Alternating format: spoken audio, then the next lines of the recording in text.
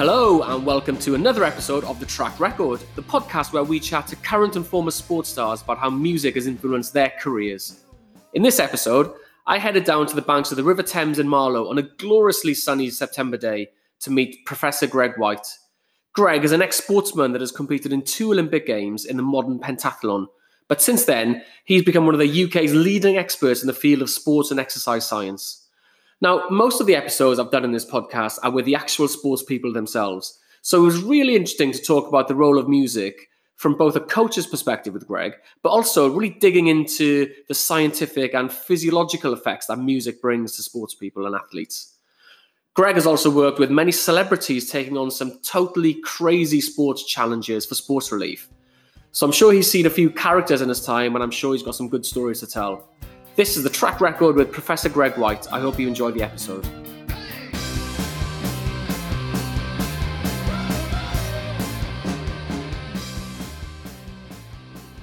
So welcome to the podcast, Professor Greg White. Thank you.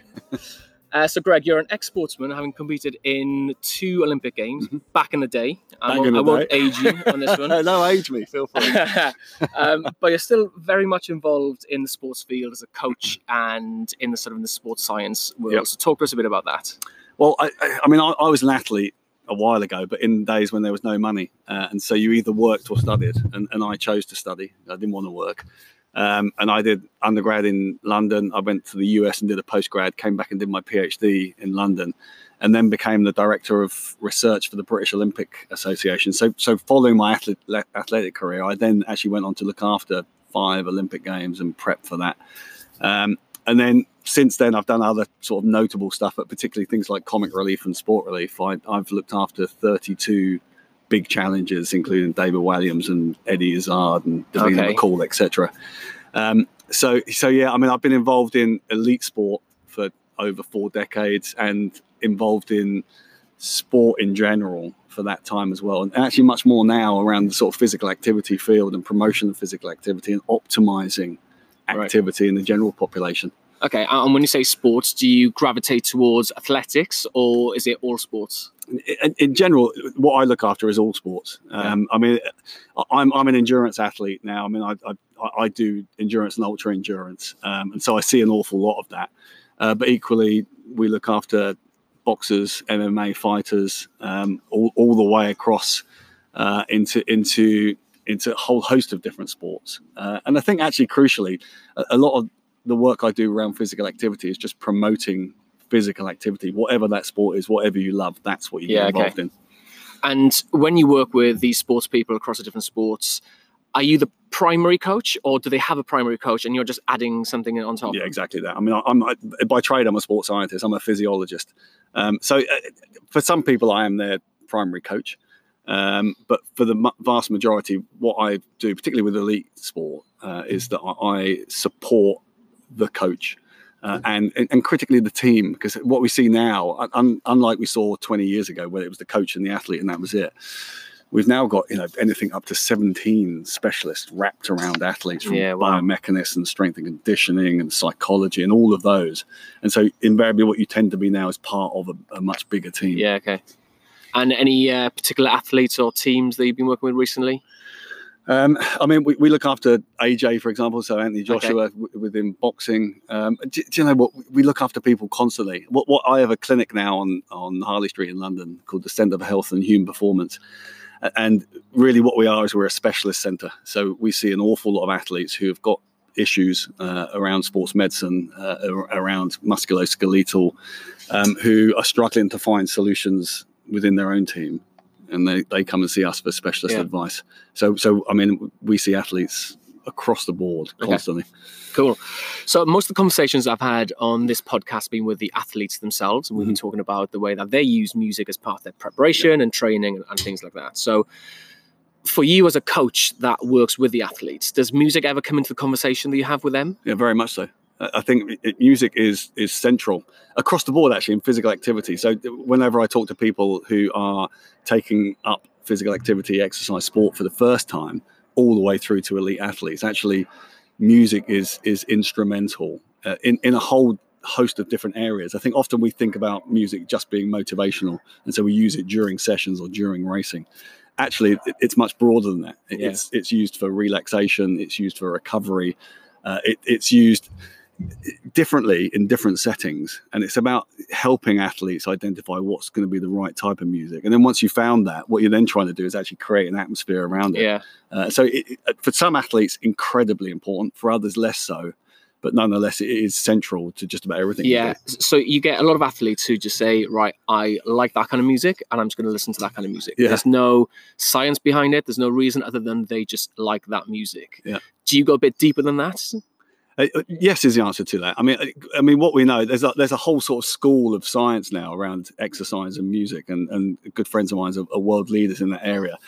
And it's interesting when you look inside it, because actually the music you choose is critical to the performance outcome. So, for example, what we definitely know is that things like music is incredibly valuable in moderate intensity activity. So that middle ground. So classically for endurance athletes, it's the longer, slower efforts, the longer efforts at moderate intensity. And when you're choosing music for that type of intensity, what you have to think about really is tempo. Tempo matters because we all know this. If you go out for a run and you've got something with a really high tempo on it, invariably what you have is a very high cadence. So the step rate is very, very high, which you don't necessarily want on those longer, slower efforts. Equally, in other environments, for example, in the weights room, and we see that with people who are spinning, for example, what you want is really high tempo, really motivating type of music. So picking the right music based upon tempo, upon tone, and also upon genre. So invariably it's genre that works with that. Actually is really important, and getting that right will optimize your training. And so how do you go about doing that? It must be quite hard. There's billions and billions of songs out there in the world. It must be quite hard to do. Well, I think, as with all these things, I think personal preference is really important. If you hate a particular genre of music, even if somebody else uses it and it works for them, doesn't mean it will work for you. Yeah. So I would say the biggest advancement that we've had in recent years, over the past sort of 2 decades within sports science, is actually about the idea of individualization. We recognize that it has to be bespoke interventions. So when people are choosing music, you have to work with them individually to find out what is going to work for them. So things like tempo actually is fairly generic. So we know that whatever that tempo is going to work in certain types of activity. But who's delivering that tempo, what genre of music, what artist is delivering it, is very individual. It's about matching those two things together and making sure you're delivering for the athlete what they want, which is going to work for them. Yeah, okay. And in some of the endurance events, which last, I don't know, between maybe 3 hours and, I don't know, what the longest would be, 10, 12-hour days. Yeah. People wouldn't be listening to music whilst they're actually in the race. Is that right? Well, it's interesting because it depends what sport it is, what event it is. But on things like triathlon, on things like road running, often music is banned. You can't use music. And that's an interesting point, actually, because what you have to think about is that if you're going to use music in training, if it becomes your crux in training, if it becomes absolutely instrumental in your performance, you have to be very careful, because if you come to racing you're not allowed to use it, then obviously that's going to have an impact on performance. So again, making sure that's right. So I think number one, it does depend on what the event is and whether you're able to use music or not. And then again, it comes down to individuals. I mean, some people want music from the starting pistol to the finish line, and they use that music really to optimize their performance. Other people like to dip in, dip out. So they might only use it when they're really struggling with motivation. They might use it when they're not struggling with motivation, when they're feeling absolutely fantastic and they want to heighten that experience. Must be a struggle when they're in the middle of the lake. It's an interesting one, because it was only, if I think about this, probably 15 years ago that we started to see the influx of waterproof headsets that were used in swimming. And interesting enough, at the time, when I was testing athletes, we used to do incremental tests where they get faster and faster, and you have what is effectively a click track. So a musician understands what a click track is, but we used click tracks with athletes, which increased their tempo. Right. And I was taking various physiological measures. That was about 2 decades ago, only that long. But now, I mean, there are good units that you can use in water, underwater. So explain the concept of the click track.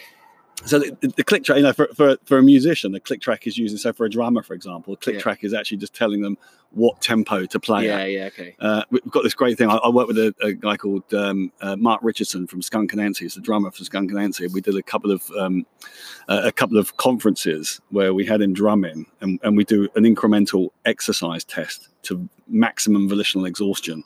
Drumming, and he's listening to a click track, and what that's basically telling him is what tempo to play at. Right. And it basically gets quicker and quicker and quicker and quicker until he can't keep up with it. Right. And we're measuring oxygen consumption, heart rate response, all that sort of stuff, which again is interesting because lots of people think that exercise and physical activity is traditional. It's running, it's cycling, it's swimming.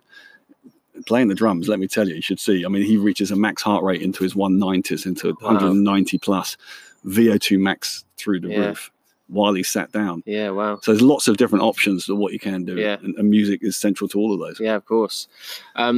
So when we've spoken to people who play in team sports like football, rugby, etc., obviously music doesn't play a part in the actual game itself, but the pre-game is very important, making sure that you're up for it right before the game. So in some of the races where you're not listening to music throughout the race, do you get involved in the pre-race selections, or again, is that just down to the actual athlete themselves? But so, I mean, it's interesting you make that point. Yes is the answer to that. A lot of work goes into that prep, into heightening. And to some extent, what you're trying to do is bring about, you're trying to increase that preparedness for exercise, whilst at the same time controlling it. And that's the key to it. It's like when people often talk about fear and anxiety as a bad thing. It's not, as long as you can control it. Yeah. And often what music can do is it can give you an avenue to control it. So using music in that sense is really important.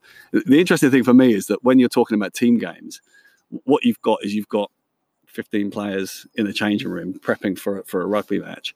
Each of them has a particular type of music they like to listen to. And what you've got the option for is one type of music. Yeah. So how you select it is going to be really important. Yeah. Because what you don't want to do is upset anybody before you go out on the field to play. So, and often that's why you see individual athletes. You watch players coming off the bus as they arrive at the ground, and they're often wearing headphones because what they're doing is they're listening to what they want to listen to. Yeah. But equally, I think bringing the team together prior to the match, using music as a conduit for that, is actually quite an important thing to do. It's a high pressure job for whoever controls the pre-game playlist. If you get it wrong, any clangers. You don't want to get it wrong. Yeah.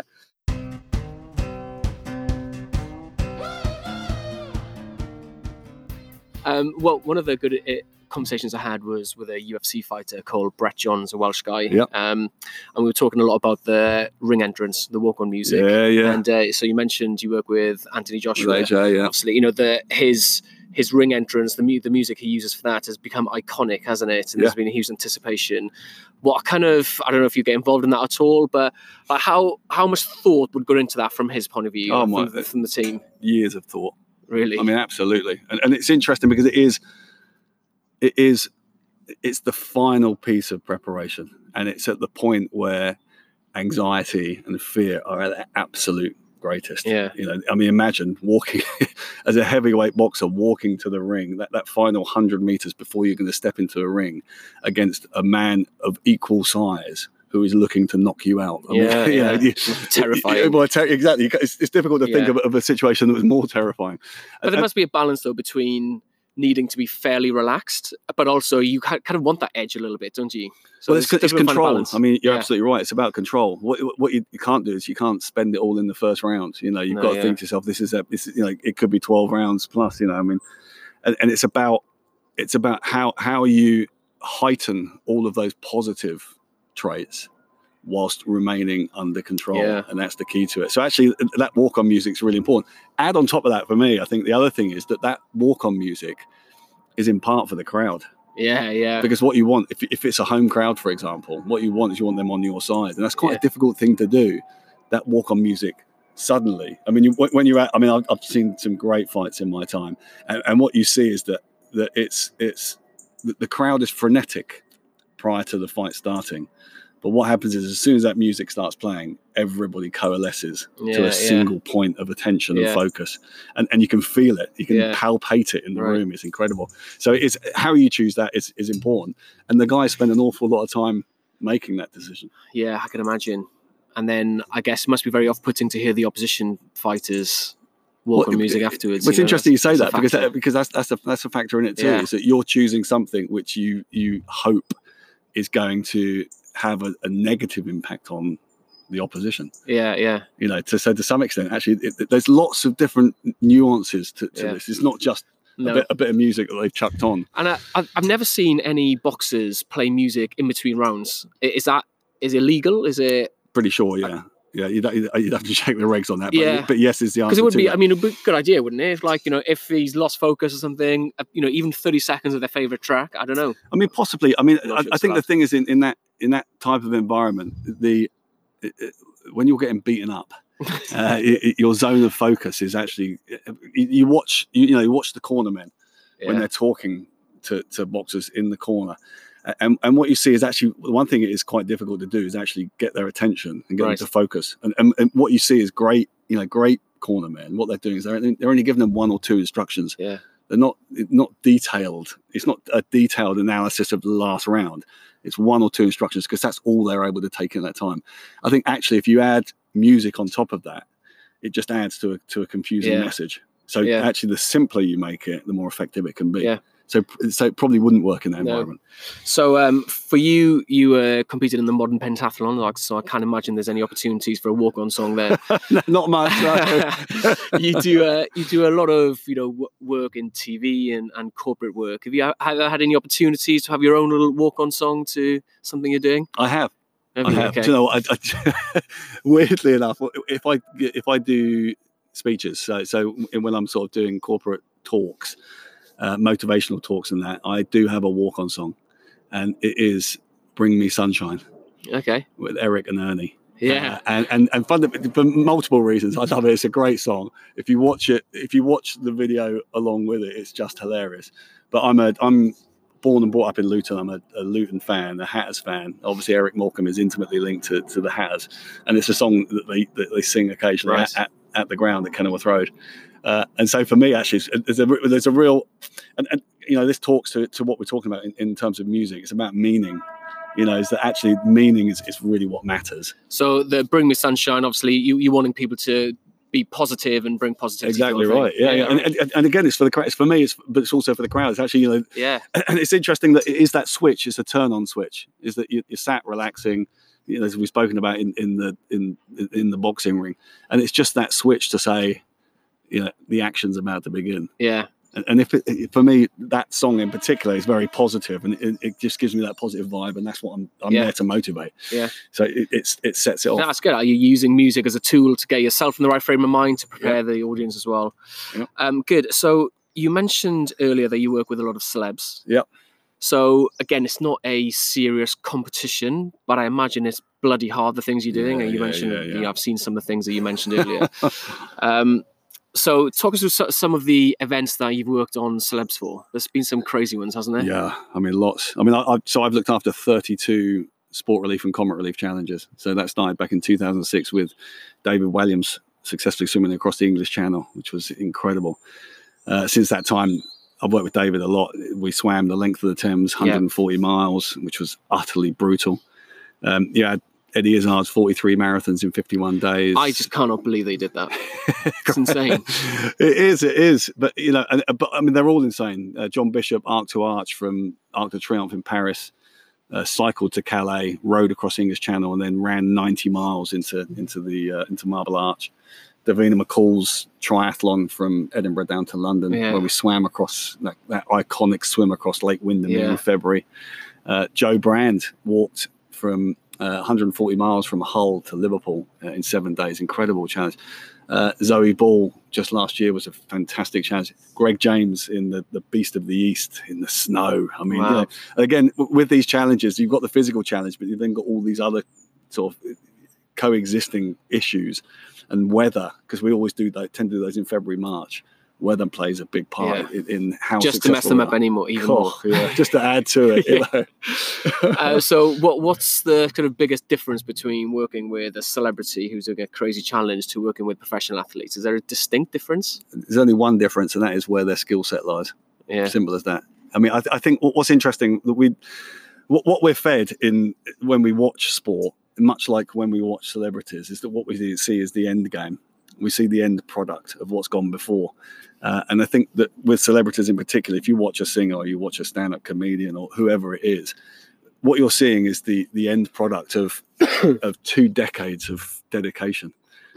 So to some extent, they're different to an elite athlete. They've worked incredibly hard to get where they are. They've dealt with success, but equally dealt with failure. They have a tenacity to keep going, which is what elite athletes have. So the sort of traits to be successful, and in essence, I think being successful in any walk of life, whether it's in business, in entertainment, or in sport, the traits that are required are very similar. The only difference really is where the skill set lies. Is that they happen to be a comedian, not an elite triathlete. Well, it sounds like good fun from your perspective. Is there one that stands out as the best one? God. Was that a hard one to answer? Do you know, they're all brilliant. Yeah. They're all brilliant. I tell you the one that stands out in terms of music, though, is Greg James. Yeah. And we did 5 triathlons in 5 cities in 5 days a couple of years ago, which was fantastic. Open water swimming as well in February. And the great thing about that was it was when George Ezra had just come on the scene. Okay. And he just became iconic. I still remember it now. We'd be stood on the side of the road with Greg doing an interview on radio with George Ezra banging out. Yeah, great. And it's interesting how, despite the purgatory, I mean, the misery of aspects of these challenges, it's interesting how just a snippet of music or an entire song can lift the mood in particular. And certainly we do an awful lot around music and mood, and we know that it's really, really important in modulating that mood. And it's interesting in these ultra endurance challenges where music can play such a key role. Just occasionally, just flick it on. I mean, I raced the Norseman this year, which they call the toughest triathlon on the planet.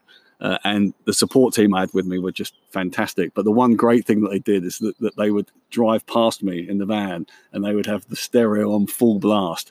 And I would get 15 seconds of the song. But if it was the right song, all of a sudden it brought you back into the moment. Yeah. And so it just shows you how potent. I was thinking the other day about how with professional sport these days, with the nutrition and the science behind it, it kind of gets a bit samey for many different teams and many different athletes. They're kind of using the same techniques. But on the music side, there's a huge amount of diversity. Yeah. I mean, what you just mentioned there is, yes, there's a lot of science behind it. You control the BPM and the tempo to affect how people are running. But for things like George Ezra, if Greg James hears Shotgun or whatever song it was, there's no science behind that. It's a very emotional trigger. Yeah. And that's the beauty of it. It's very unique to the individual, isn't it? It absolutely is. And I think that's the key to it. It's the meaning, I think, is often as important as the music itself. Yeah. Is that when you play it transports you to a better time. The lyrics of the song give you the message that you're looking for. Yeah. There's lots of reasons why why we all have particular tracks that we love. And I think if you can get that, and you can tap into what works for that individual, you can have a profound impact on their performance. Yeah.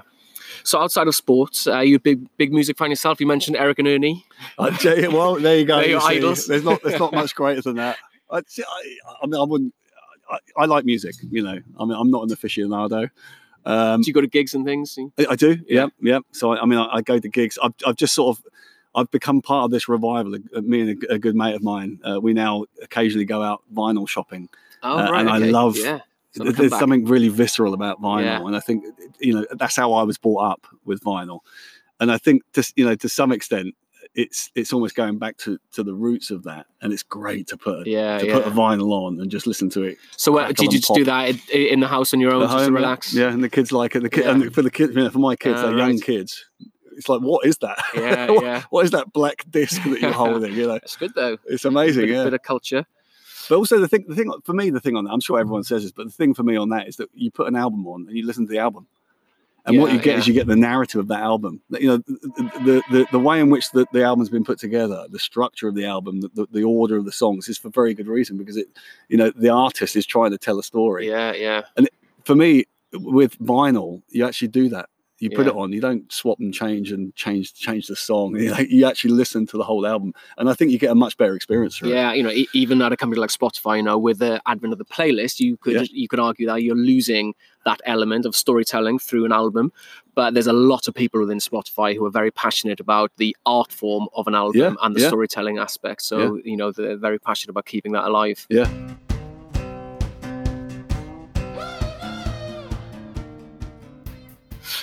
Cool. We're going to do a quick fire round. Okay. Happy for this? Well, let's try it. Let's go.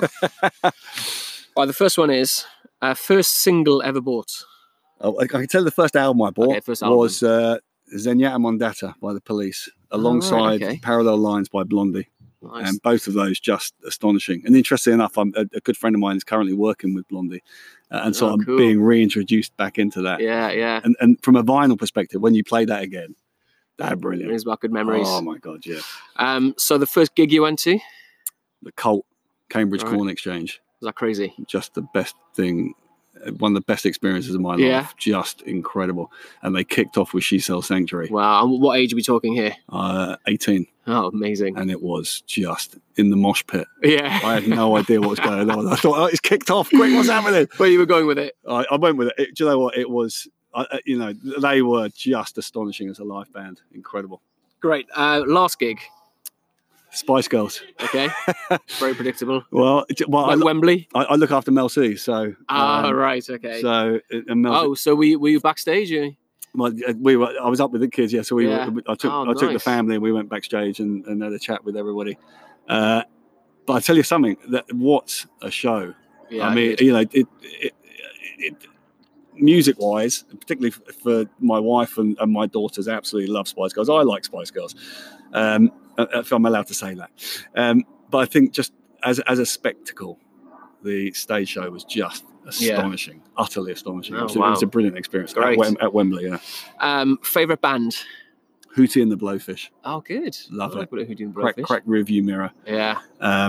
Just brilliant. And I think thing about Darius Rucker's obviously now gone on to do country incredibly successfully at country, which is a shame because I loved Hootie. I saw them live at the '96 Olympics. They played in the Athlete Village. Oh, wow. And I'd never heard of them before. Okay. And a mate of mine called me down and said, Hootie and the Blowfish are playing. And I'm like, Hootie and the what fish? What are you talking about? That'd be ridiculous. And we went down to see them live. And there must have been, I don't know, a couple of hundred of us there. Wow. And it was just spectacular. Great. It was brilliant. So if you could see one act live in concert, who would it be? They could be dead or alive. The Jam. Right, okay. Yeah. I mean, Paul Weller, I think, but I'd love to see Paul Weller with the Jam. Yeah. I think that would be fantastic.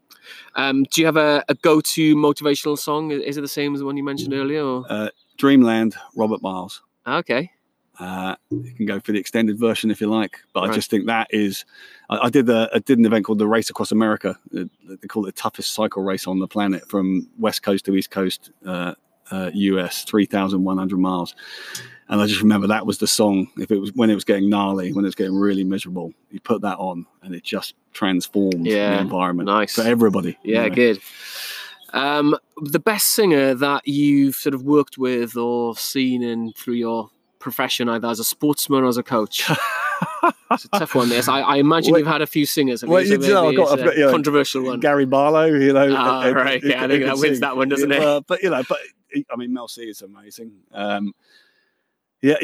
I mean, quite a few, but I think Gary is. I've asked this question to a few other sports people, and I don't think the bar's been set as high as Gary Barlow and Mel C. So you win that one hands down. And then the last one is, if there's one sporting moment that once you hear a song, it instantly takes you back to that moment. So if you hear a song that's on the radio, in the bar, wherever, but it instantly takes you back to that sporting moment. Is there one thing that Survivor, Eye of the Tiger. Oh, and that's boxing probably boxing. Was that Eubank? Well, no. Do you know what? My dad was a boxer. Rocky 3, I think it's the whole thing, really. I think as it always is with music, it's more than just the music. It's the music, it's the time, it's the film. It's my background in boxing. My dad was a boxer, so I spent a lot of time around boxing, and I think it just takes me back to really happy times. Yeah. But incredibly motivating. What a great team. Yeah, I'm pretty sure that, I don't know this, but if we looked at all of the workout playlists in the world, I'm pretty sure that would be up there in the most popular songs in a gym playlist or running playlist or something. It is a classic. Yeah. But it is a great tune. And I think when you back it with the visual on it, so when you watch the movie, actually to be in the gym, to be in sport, and to think about that, I think is actually the perfect place to be. Fully agreed. Well, Greg, thanks very much for your time in such you. fantastic setting as well. Yeah, beautiful. Yeah, no, it's great to have you. Good luck with your future events. Thank you. And thanks for joining us. Lots to come. Thanks very much.